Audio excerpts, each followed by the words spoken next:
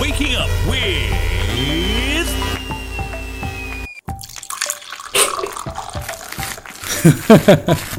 Me, Shivraj Prasad, your host on Good Morning Grammar.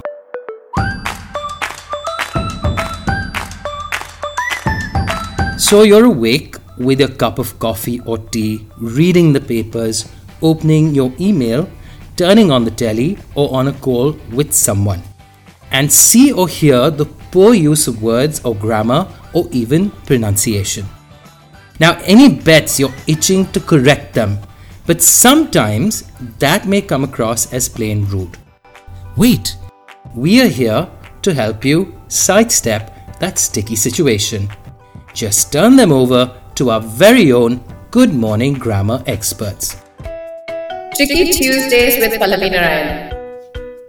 So Pallavi, you've actually received a listener clip in response to your last episode, and this is from Sudha, a publisher and former TV anchor who I believe is going back to television. Shall we listen in? Absolutely. All right, I'm going to play the clip. Tuesdays are generally awful. I mean, it's a day which is neither here nor there. It hangs in the middle and I don't know, but this Tricky Tuesdays with Pallavi Narain, I really enjoyed, considering the newspapers aren't doing much for me these days. Close and close, loose and loose. This was so good. It's not like going back to school really, because we've all been to school and different kinds of schools, so why comment? But it's just that we seem to forget a lot of things when we speak a particular language. And this was really so nice, and my kids sat and also listened. I wonder if you would do what is, commonly used and called, I know it sounds kind of perhaps snooty, but Indian English. The best example of that is, what is your good name? Which is a literal translation of Aapka Shubh Naam. Now, when you say Shubh Naam, it's because, in our country, it's kind of considered to be rude for a younger person to ask, an older person for his or her name. So the Shubh, I think, is added so that it doesn't sound so rude. But then to use it in English, what is your good name, is kind of funny. So do you think you'll take it up? But guys, you're doing a great job. Keep it up. Much love. Well, Sudha, you've explained it so articulately.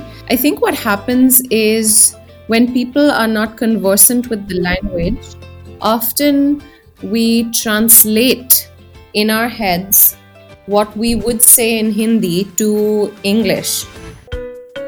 And the quickest question or self-correcting version of it is that when we ask a question, we have to ask the question back to ourselves. So, for example, what you have said about what is your good name, is there a bad name?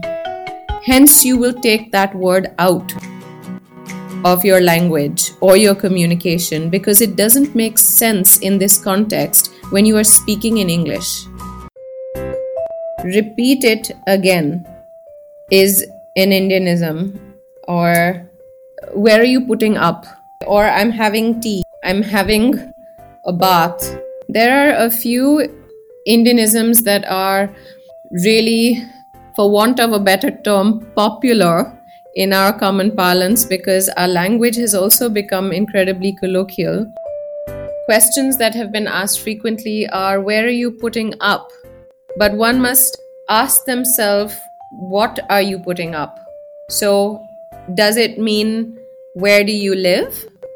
Because you cannot be putting anything up at a place of dwelling unless it's a photograph.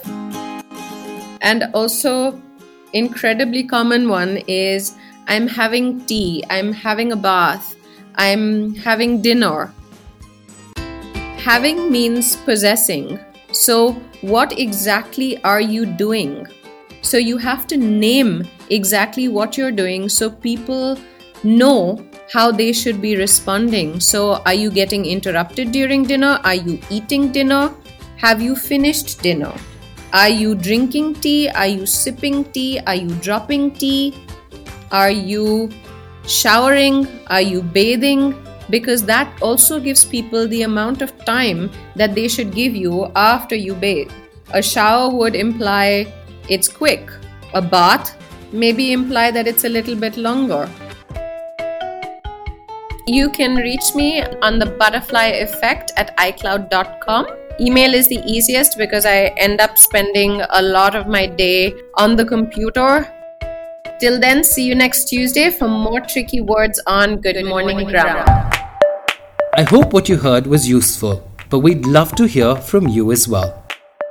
You too can feature on any episode by sending in your request or feedback with a voice message on WhatsApp on +91 962 547 5442 or via email at shivraj@brevis.in.